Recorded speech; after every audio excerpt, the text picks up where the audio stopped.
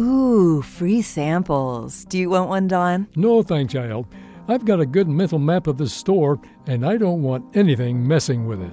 But what does this delicious cheese cube have to do with that? Scientists found that when rats get rewards at certain places, their mental map of the location gets redrawn.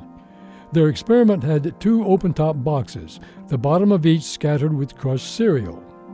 The rats were able to forage around freely and eat any crumbs they found in both, but one box was special.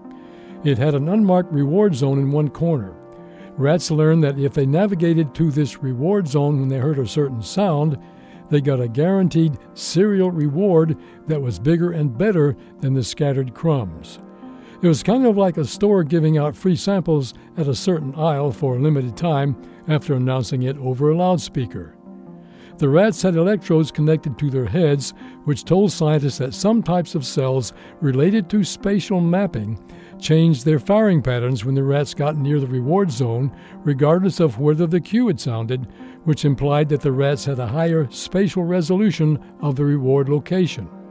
In other words, the rats had developed new mental maps where they could see the reward location better after learning its significance. And since all mammals probably have similar neural spatial mapping systems, this probably applies to humans as well, right? Exactly. Our internal maps get warped.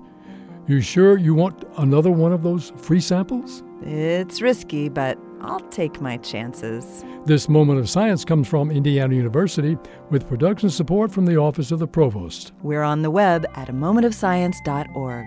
I'm Yael Cassander. And I'm Don Glass.